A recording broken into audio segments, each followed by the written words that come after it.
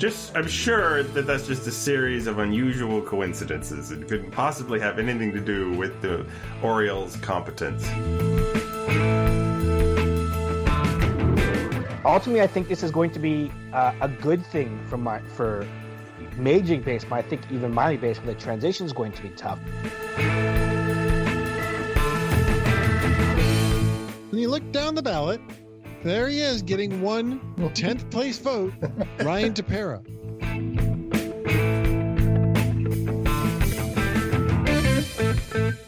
And welcome to episode number 188 of Artificial Turf Wars. I am your host, Greg Wisniewski, and I am joined by the exceptionally uninfected Joshua Housen.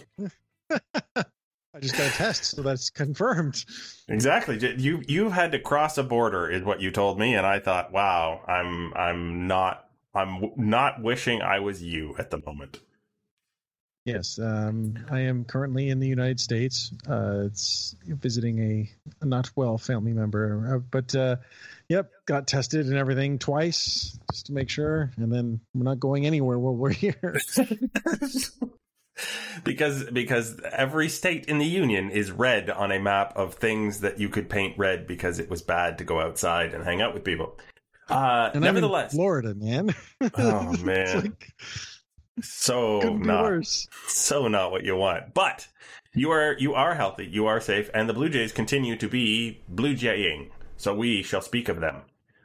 We have Robbie Ray re-signed. We have the attempted acquisition of a mystery player, which we'll discuss who that might be, and also the Jays positioning for the off season, as they have said, and then some other people have said. We have an interview with Jason Takifman, who is our expert on the minor leagues.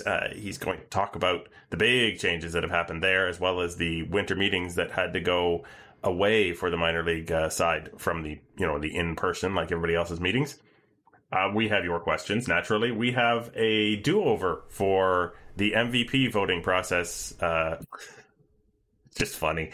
And then, we'll see about our final thoughts. So, we shall begin, sir. The Blue Jays jumped early. This is earlier than the Kendrys Morales signing. This is Robbie Ray. He's coming back. What are the terms? 1 year, $8 million. That seems like hey, there's no bad 1 year contracts, is what I'm supposed to say here. Yeah, I guess. I mean, this has potential to be really, really good. I mean, if you were to say going into 2020, if you were to ask rather, what kind of contract Robbie Ray is going to get?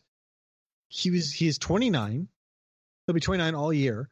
He was probably looking at 4 years, $60 million, something like that. I mean, coming off the season he'd had previously, where he struck out 235 batters in 174 innings, and he had a terrible 2020. But a lot of people had really weird 2020s. Getting Robbie Ray for 1 year, $8 million is as no risk as it gets.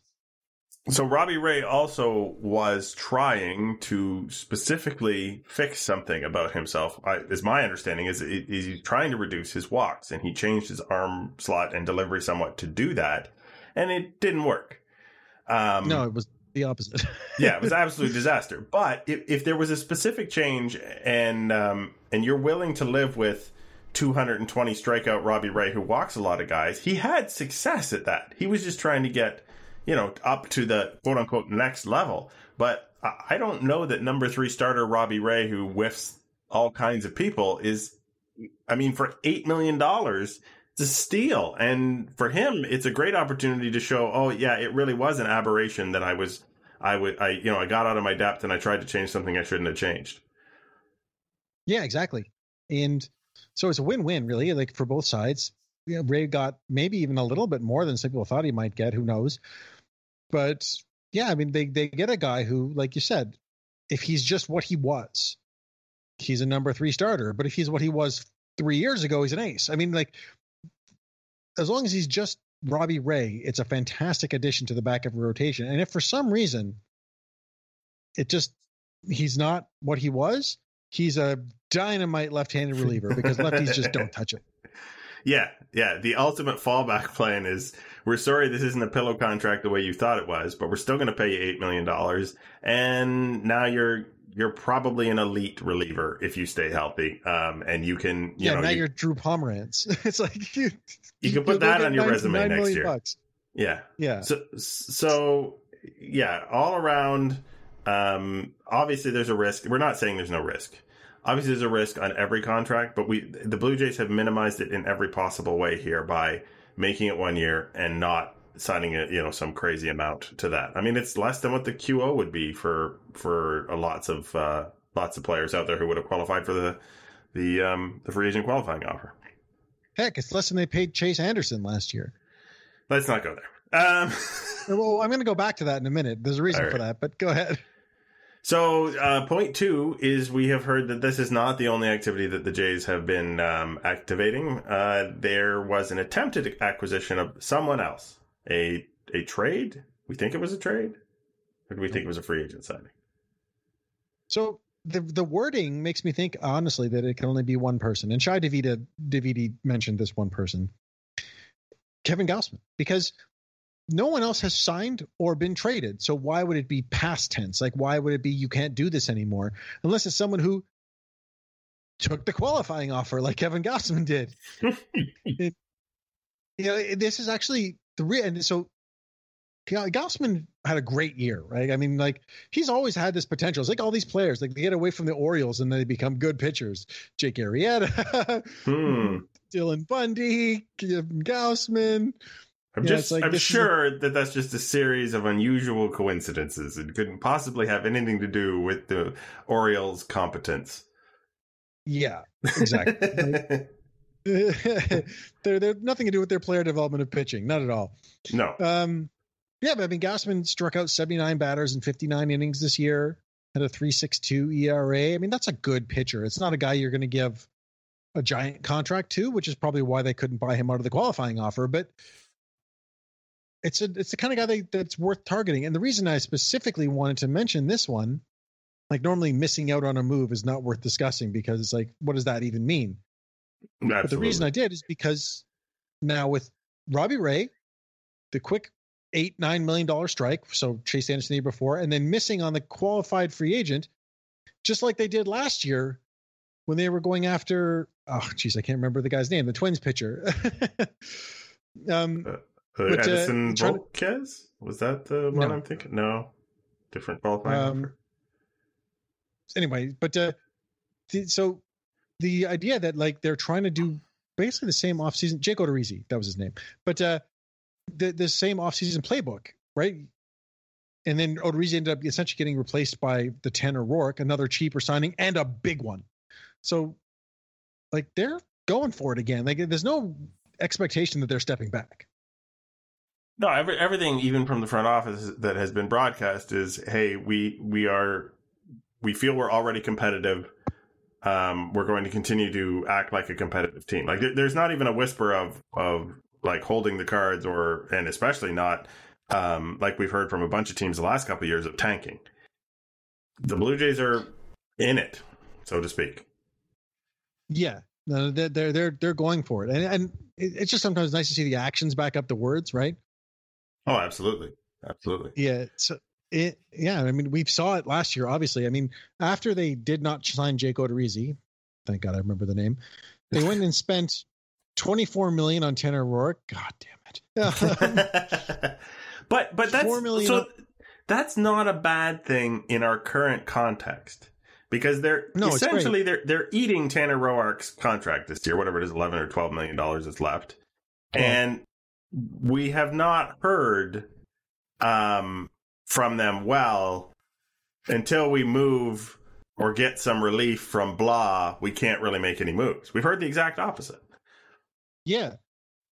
But I was just trying to say, like, even if they follow the playbook, they spent $12 million on him, $4 million on Shaw. This is for the one season, so there's obviously 24 for Roark. But so, and then $20 million on Ryu and another $3 million on Yamaguchi, or $2 million. So it's like, there's some good players you can get with that kind of money. That's just if they add there, not even if they go further.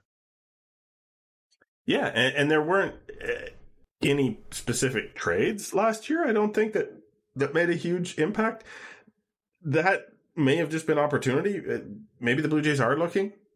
at giving up an asset to get a combination of things. It makes them better at the major league level, but I would absolutely expect every trade here to have them either take on money or to improve at the major league level, or both.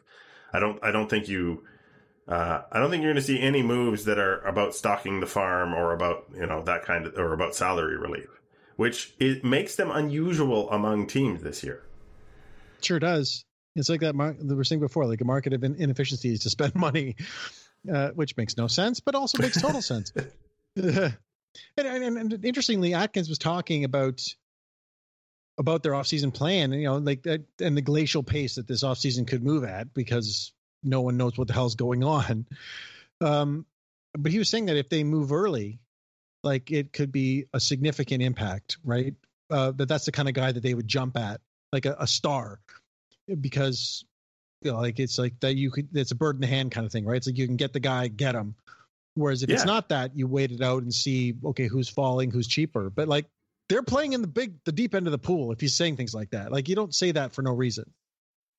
Yeah, absolutely. And if you've got, we have the money to outspend the uncertainty at the moment, then go ahead and outspend the uncertainty. Now, I am not convinced that next year is going to have anybody in the stadiums. I understand that. Nope. There are people who think that things are going to. I love this sentence. Oh, well, when COVID's over.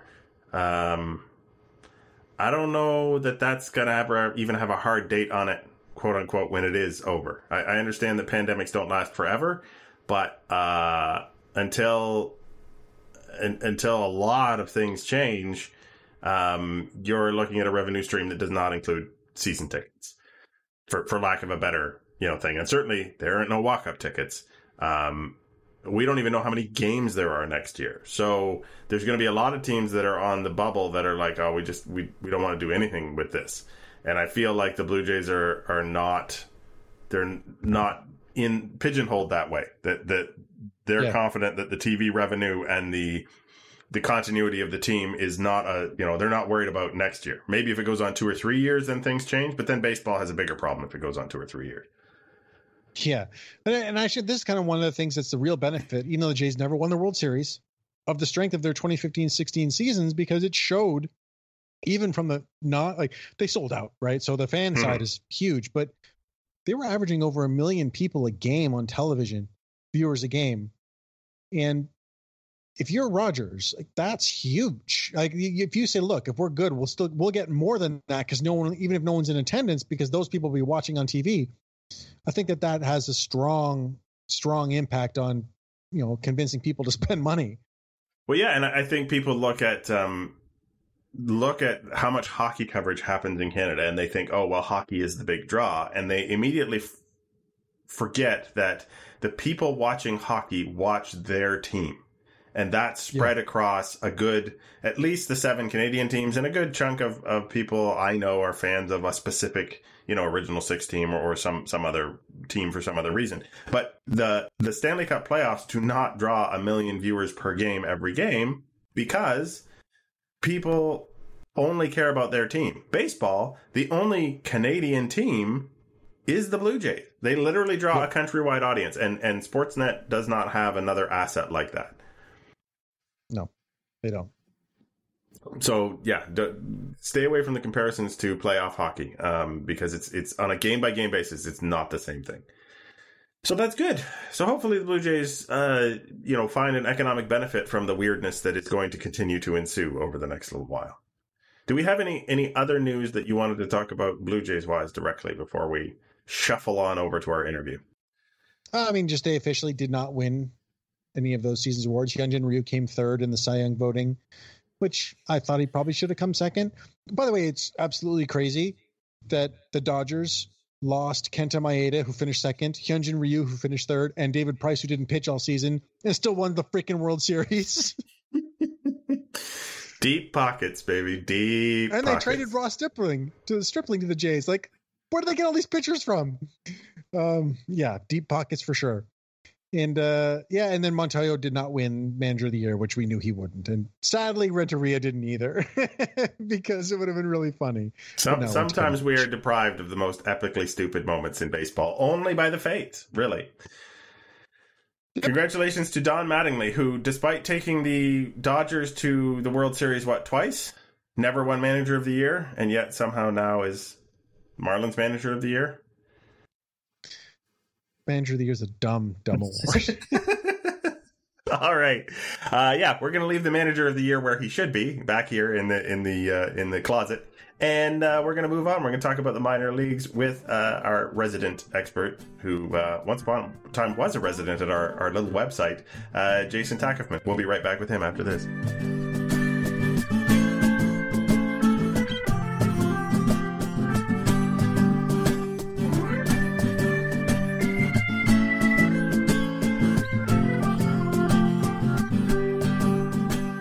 And we are pleased at Artificial Turf Wars to welcome back Jason Takifman, who is host of the IBWA podcast and a friend of our show and an expert our expert, I would say, on the minor leagues. Welcome back to Artificial Turf Wars.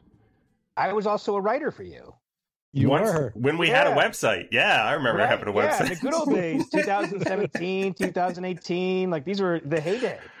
No, none of the cool people do websites anymore, right, Josh?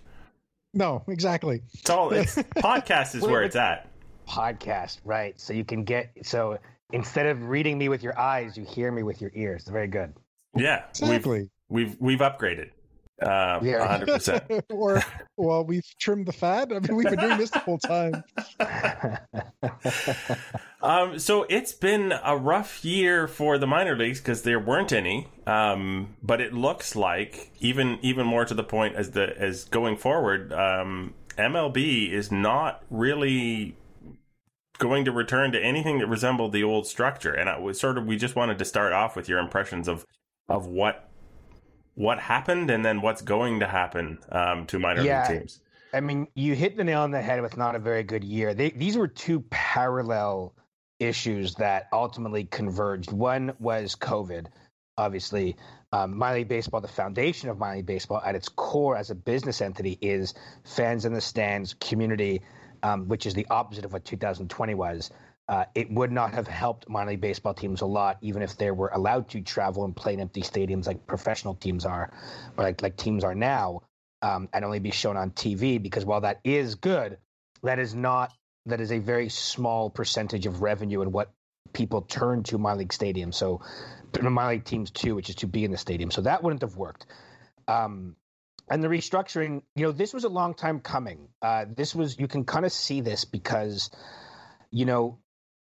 Major League Baseball is a massive company, and Major League Baseball spends a lot of time procuring and surveying and scouting, and they have a ton of opportunity costs and a ton of money into their minor league teams, and they didn't control certain aspects of their minor league relationship that is vital to the development of their players.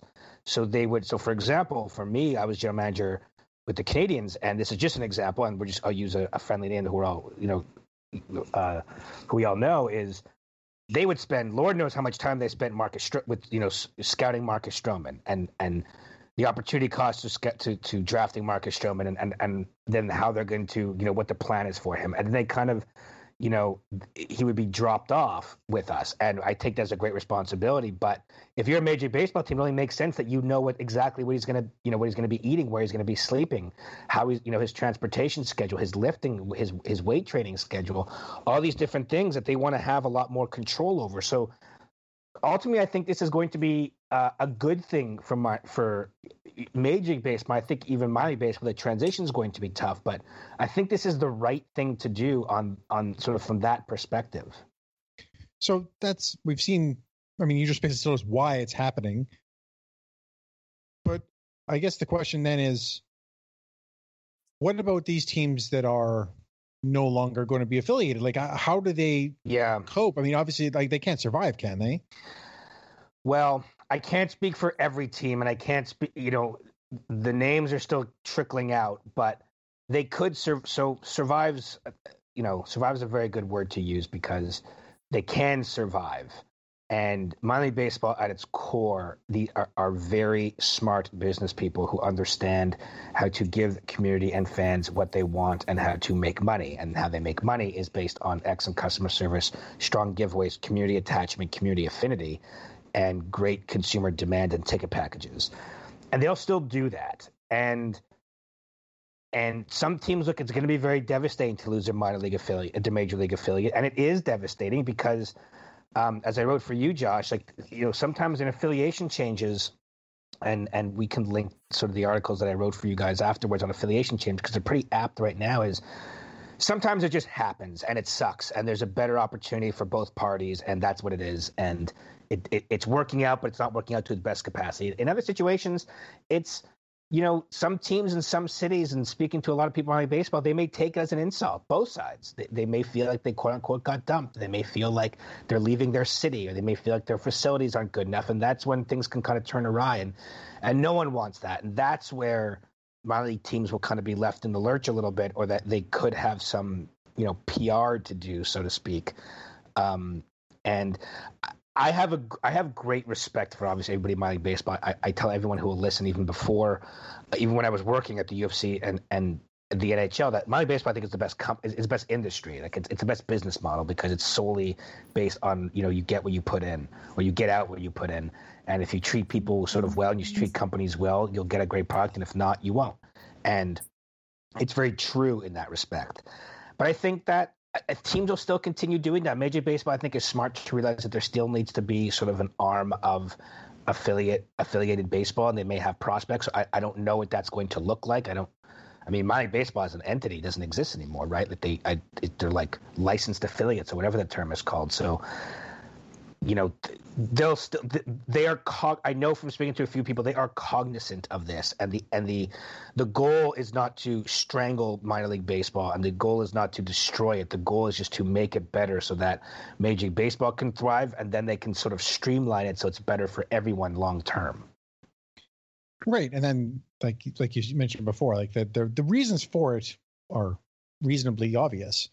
Well, maybe when you say them out loud afterwards, they become obvious to us. Right, but let me just build on that. Is that then you throw in things like transportation, and then you throw in things like, all these these leagues were autonomous in their rule structure of when a team was allowed to travel overnight or who paid the bill and hotel bills, and these are small potatoes for a Major League Baseball team ultimately. So they're going to pay a little bit more attention to it, and they're going to travel. They want to travel less, and they want to travel more comfortably, and they want to travel more optimally. So it doesn't necessarily make sense for someone, and again, I'll just use because, we were for the Blue Jays, like a Noah Syndergaard who's built like that, to sit on a bus for 7 hours for 4 a.m. to 11 a.m. and then pitch, right? You're not, A, simulating what it's like, what he's going to be like in the majors, but 2, you're not seeing the best version of him. And not saying that the Blue Jays did that, but you get what I'm saying. Like teams do that. Like that is a fundamental core of how minor league baseball teams travel. Is they go early morning or late night, and it's a very rigorous schedule for them, and their players are put in physically uncomfortable situations, and they have to grind it out, which is great. But if you're looking at this from a major league perspective, like there's got to be a better way, and there will be a better way. And with what's happening right now, is part of the idea of this that it would essentially limit the shuffle of affiliations that you referred to a little bit earlier? Like, would this make this a lot easier to have long-term relationships? I think so, because I think you would want, and I don't know this, and every team is going to have their own reason for choosing their affiliate and vice versa.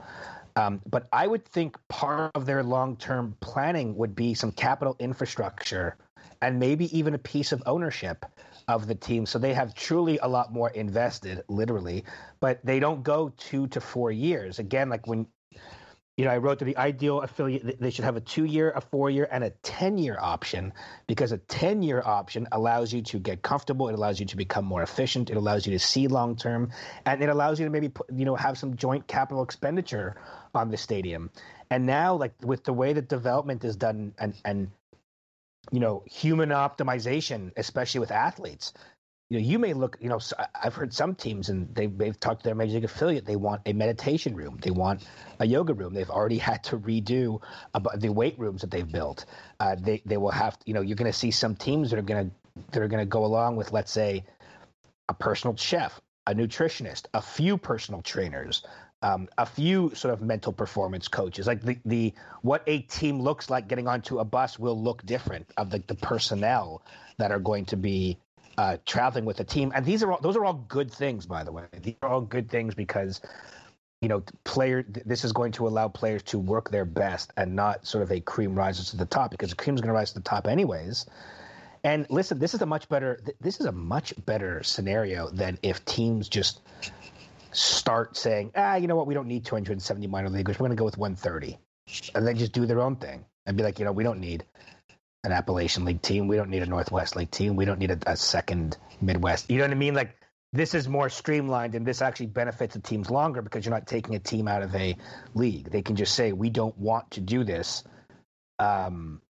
So this is, at least they're putting it in paper, they're putting it in writing, and this is a more professional way of doing it.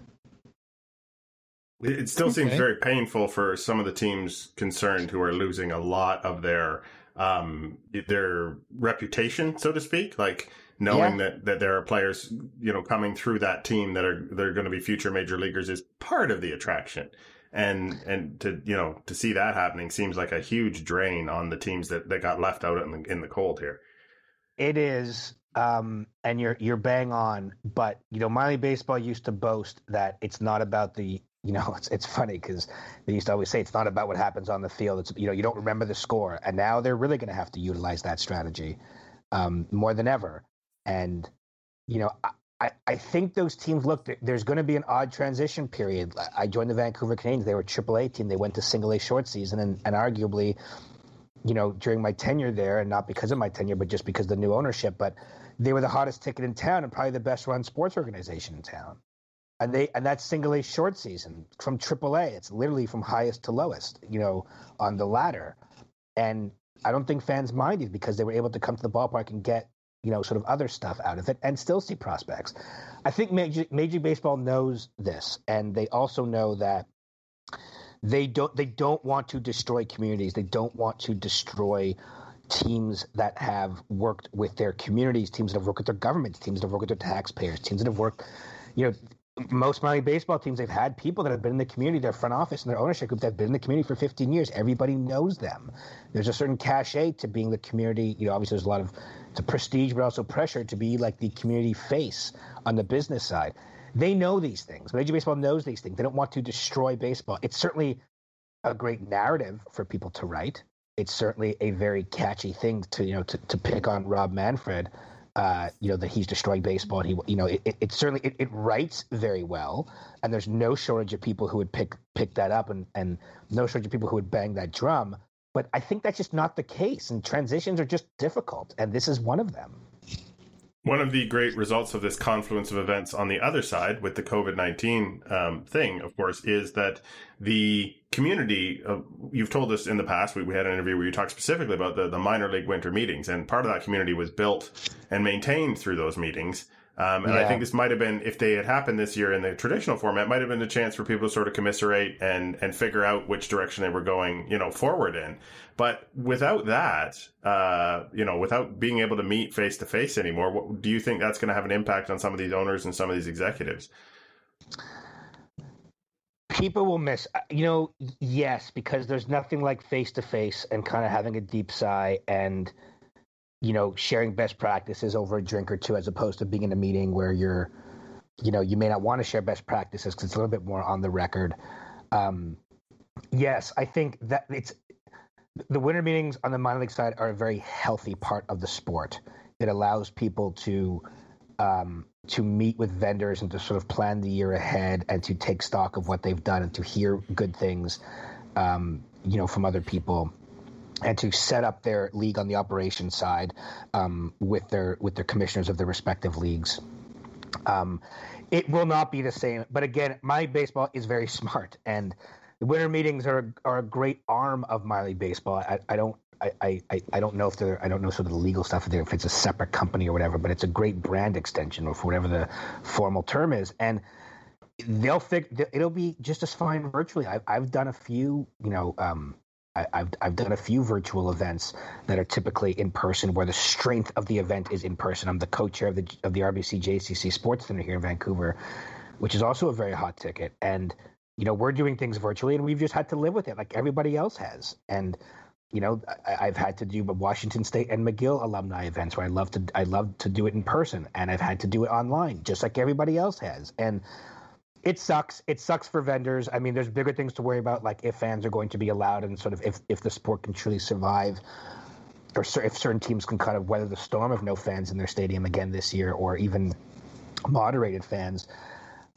They'll survive, and it's a big hit, but it's not that big of a hit because these are smart people and these are very ingenious people, and these are people who all want the same thing, which is the sustainability and the robustness of their sport. Fair enough. I mean, everyone has had to go to the virtual format, though. We have a lot of meetings where the participation level where I work is much lower when you go virtual for some reason. Yeah, I mean, look, you'll find people that'll turn their camera off, and you'll find people that will, it's like anything. But how is that different than if you're sitting in person and you're on your phone? Or how is that different if you're sitting in person at the back of a room and you're talking to your friend, or if you just walk away during a meeting because you go take a phone call? Like, I don't know. I think, if anything, smart companies are realizing that they can maybe incorporate a virtual aspect to the winter meetings moving forward, right? And maybe they could have people pay a smaller fee to watch things virtually, to get access to these things. And I'm just sort of, I obviously don't represent the meetings, but I know that we're thinking about, certain companies that I've worked with and the not-for-profit boards that I'm on. We've thought about this. Like, well, wait a second. Why is it just a 1-year thing to be virtual? Like, why don't we let people in virtually afterwards? And again, these are smart people, so they'll realize if it's going to be what I'm looking for, if it's going to counteract their presence there, and if they really want people only there, or if it's going to dilute the experience. And I don't think it's going to dilute the experience, but I could be wrong. Yeah, I guess so. That was where I was going to go with my next question too. Is maybe it's not so much about what the impact will be of going virtual this year, but more so even potentially the impact of the meetings going forward, which is, like, as you mentioned, like every other business in the world right now, right? Realizing that maybe it's potentially better doing it this way, or cheaper, or more efficient. I'll tell you this. There's a lot of companies that have learned a lot of things from minor league baseball. And you look at all the big four sports, and all of a sudden they start focusing on customer service, and they start doing a lot of the things that minor league baseball has been doing for 2 or 3 generations. And if it's a lot easier to convince your boss, if you work for one of the big four sports, an NCAA or some of the big guys, to say, I don't have to go anywhere, but I take a day or 2 off to just watch these seminars, or watch these speakers, or watch this.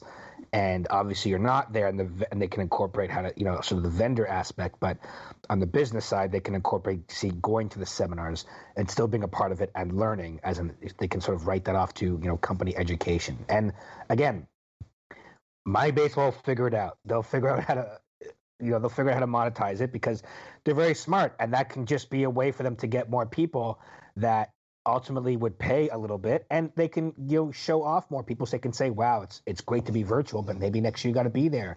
Like, for example, this year it was supposed to be in Dallas.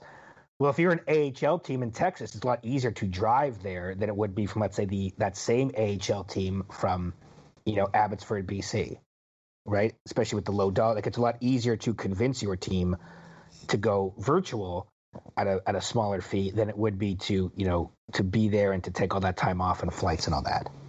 Yeah, for sure. So yeah, we'll see what the next year holds, I guess, as it comes up, because I think it's going to be changing as time goes on, depending on what the environment is outside of, in the real world, quote unquote. And yeah, we might have to have you back when things swing in another direction, but we do appreciate you taking the time, Jason. My pleasure. No, this is great.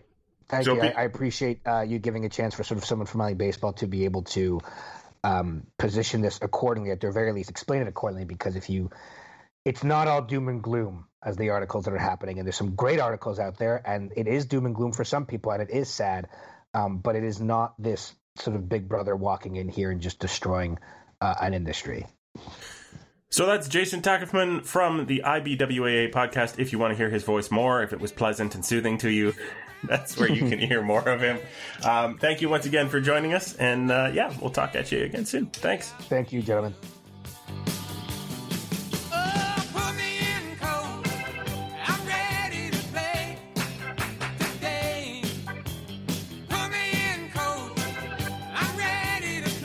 And we are back.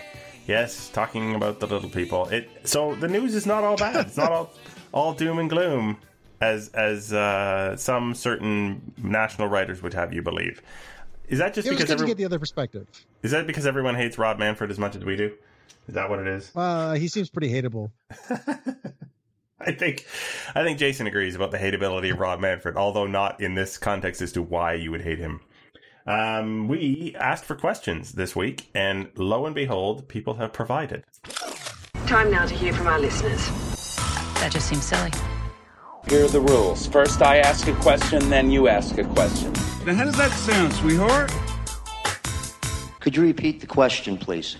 And we begin with L at Ellie Hart. Is there anything practical that can actually be done to shorten games? As far as I know, the biggest culprit of longer games is longer time between pitches. But if that reduces injury and can't be changed, what's left? I don't know if that's the biggest culprit. I do think that the increase in strikeouts and walks are one of the biggest issues with what's going on. Like shortening games in terms of time, I guess matters, but this pace of play that Manfred talks about is to me the real issue. Like, what's the real tangible difference between a game that's 3 hours and 3 minutes and 2 hours and 54 minutes? Like 9 minutes difference over that span doesn't really matter, but when it's just so devoid of action, that's when you get problems. So, and now, of course, not all the things he's done for pace of play don't affect the pace of play. So it's like, what's the point? I think that you could change the strike zone a bit so that the strikeouts and walks go away a little bit, like force pitchers not to throw in certain zones. They're talking about banning shifts. I think that if they did something like that, it would have an effect. I'm not saying I'm in favor of it, but those are the kind of things that could happen. Changing the mound height again, all things that have been done, but there are things that can be done. Yeah, that don't have the same effect on injury of pitch clocks that Mike's son will tell you in full detail why it's a bad idea. Yeah, and I think that there's certainly a precedent for changing things on the mound and in the strike zone. That's happened repeatedly. Yep. And it doesn't get into this murky water of, you can't have a guy standing here because the shift is this or that. It simply says, hey, batters shouldn't have as tough a time discerning what they should be swinging at. It's not that revolutionary, and it would, again, getting people on the bases speeds things up. Remember, in order to get a strikeout or a walk, you're 4 or 5 pitches in, and often guys nibbling around the corners are nibbling for no reason. So long at bats are to the benefit of everybody right now, and you need shorter at bats, so less pitches. Yep. All right. Baller. I'll read this one. All right. It's for you. I'll let you answer this one. So at Baseballer, what do you do when there's no baseball? Stare out the window and wait for a vaccine. Well done. I'm glad I asked you. I also play a bunch of Dungeons and Dragons. I mean, if you want a real serious answer, but I was doing that when there was baseball, so I don't know if I just continue to do all the other things. Do you do something different when there's no baseball, Josh?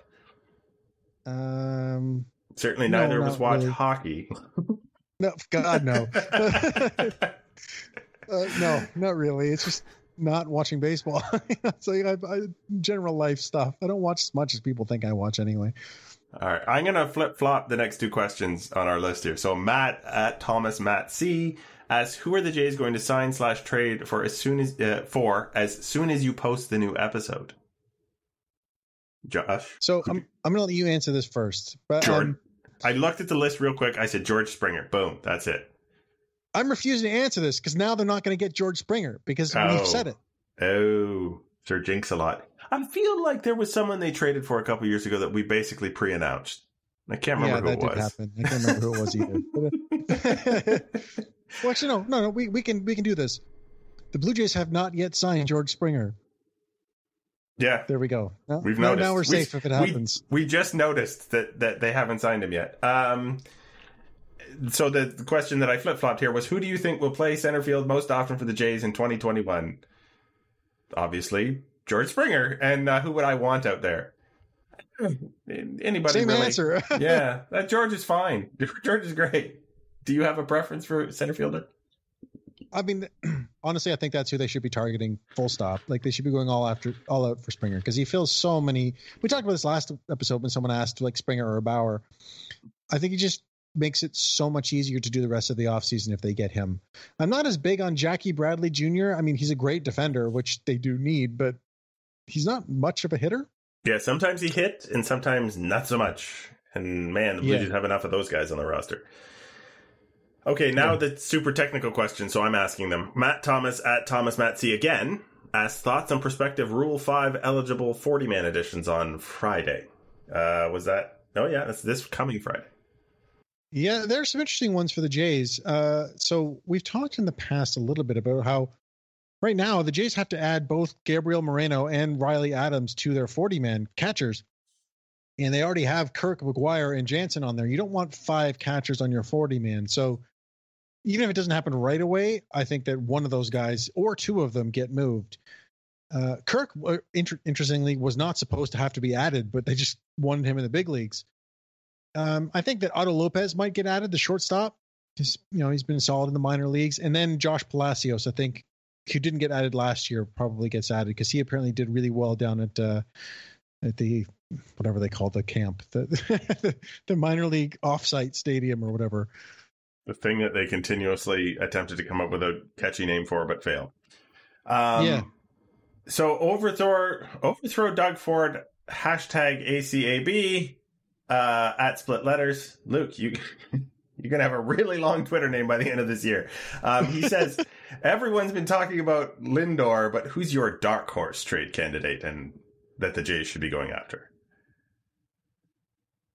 It's a tough one. I'm going to say Trevor Story and Germán Marquez from the Rockies. I don't think that they're going to trade Marquez because he's under control for like 5 more years or something like that. But Trevor Story, like he's a free agent at the end of the year, and everyone's talking about Lindor, or Javier Baez, same thing. Like I think that getting a good shortstop, like a really good one, has value, and I think the Jays should be talking to all those guys. About all those guys, rather. I'm going to let you continue to be the expert on names around baseball, which I, other than George Springer, which I brought up, and Trevor Bauer, which we talked about last week, I'm not as strong on. What I am strong on is playing the appropriate stinger. And since we have a do-over... Are you now? Yes, I'm an expert. I think this, for our coming up do-over, is the best one. All right. What would I do different? Well, I've never actually made a mistake. There have been a few, let's call them stananks, that could be worthy of a do-over. So this particular do-over target, actually, I feel like there's one person in the world who would not endorse this do-over, and that person is Ryan Tepera. Yeah, so when Freddie Freeman was announced as the NL MVP, it's like, okay, there were potential. It could have been Mookie Betts. There were other competition, but he was the best choice. When you look down the ballot, there he is getting 10th place vote, Ryan Tepera. Ryan Tepera this year threw 20 innings of 3.92 ERA ball. He got 31 strikeouts, but it's like that was like an okay-ish season from a middle reliever. Someone made a Teperable mistake. Oh, that's such a dad joke. But no, it's forever he has an MVP vote on his resume. Yeah. It turns out that this was not supposed to be the case because Rick Hummel of the St. Louis Post-Dispatch intended to vote for Trey Turner. And he ended up on the drop-down menu, clicked the wrong T name. And failed before hitting the final submit, however the process works, to correct or cross-check his error. So luckily it's a 10th place vote. We can all have a good chuckle about it. Can you imagine a first place vote on the drop-down swinging one way or the other, the actual MVP selection? That would cost people money. That would be like really crazy. Yeah. Yeah, absolutely wild. But I love it. Like Trey Turner, he finished 7th in the MVP voting anyway. Yeah. And he's going to get lots of MVP votes over the rest of his career, probably. I love that Ryan Tepera now has an MVP vote on his resume. So now I'm starting to think if I'm an agent, I just put in my contract. All of my contracts have a rider that says if my player gets any MVP votes, it's like $10,000. Perfect. Just in case. Anything's possible. So yeah, I mean, obviously anyone would have that do-over that the drop-down menu behaved as appropriate and the mouse did not move 2 pixels one way or another. If you want to come down, on the show, we can maybe do some screen capture of you operating drop-down menus. That's the do-over. Let's show you how to use. Perfect. All right, so we are rolling into the end of our esteemed podcast. What say you, sir, to end it off? Yeah, just some big news in the baseball world. This year, Kim Ng was named the general manager of the Miami Marlins. Look at the Marlins doing things. Yeah, I mean, this is a big moment. I mean, it's the first female general manager in the major 4 sports and the first Asian American, as they listed it, manager and GM in baseball. And, Kim Ng's been in baseball for 30 years. It's kind of crazy that it took her this long. And just congratulations. She deserves that. She deserves it. She's done a lot of work for a lot of teams, and it's nice to see her get the shot. Yeah, and there is no reason that people who have not specifically played a sport cannot know more about that sport than people who have played. So as that goes away, I think, especially with the the mathematical background and the analytics background and all of the other things that now go into MLB, or into all the major sports, I think absolutely we should be seeing more women in positions where they have the ultimate authority over teams. Why not?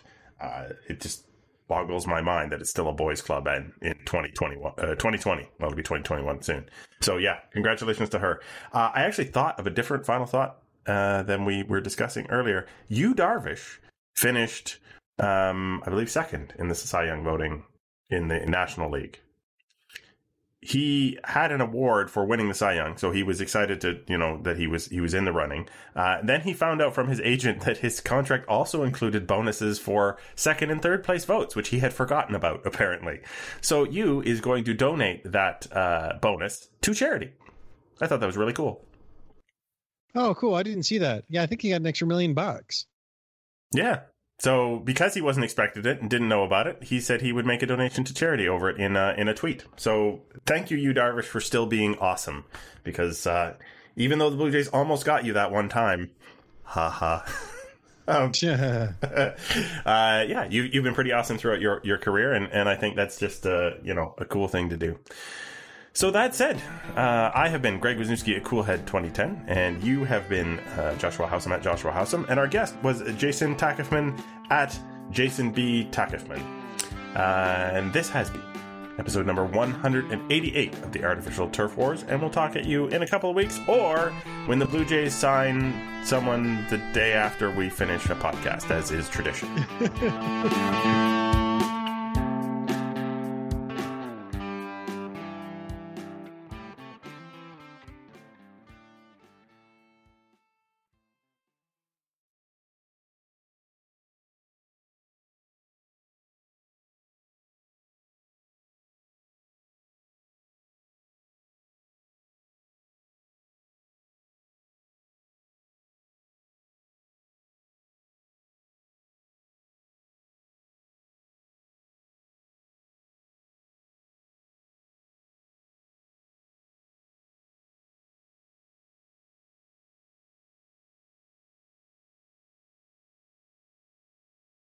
Ugh, another pointless video call where nothing gets done.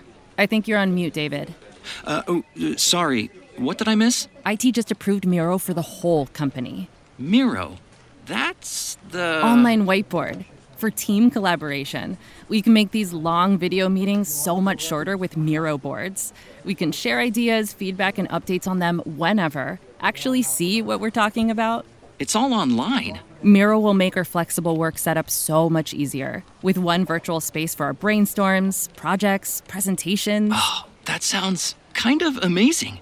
So I don't need to wake up for 6 a.m. calls with the London office anymore. Now you're getting it.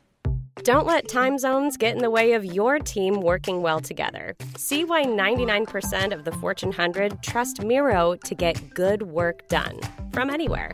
Get your first 3 boards free at Miro.com. That's MIRO.com.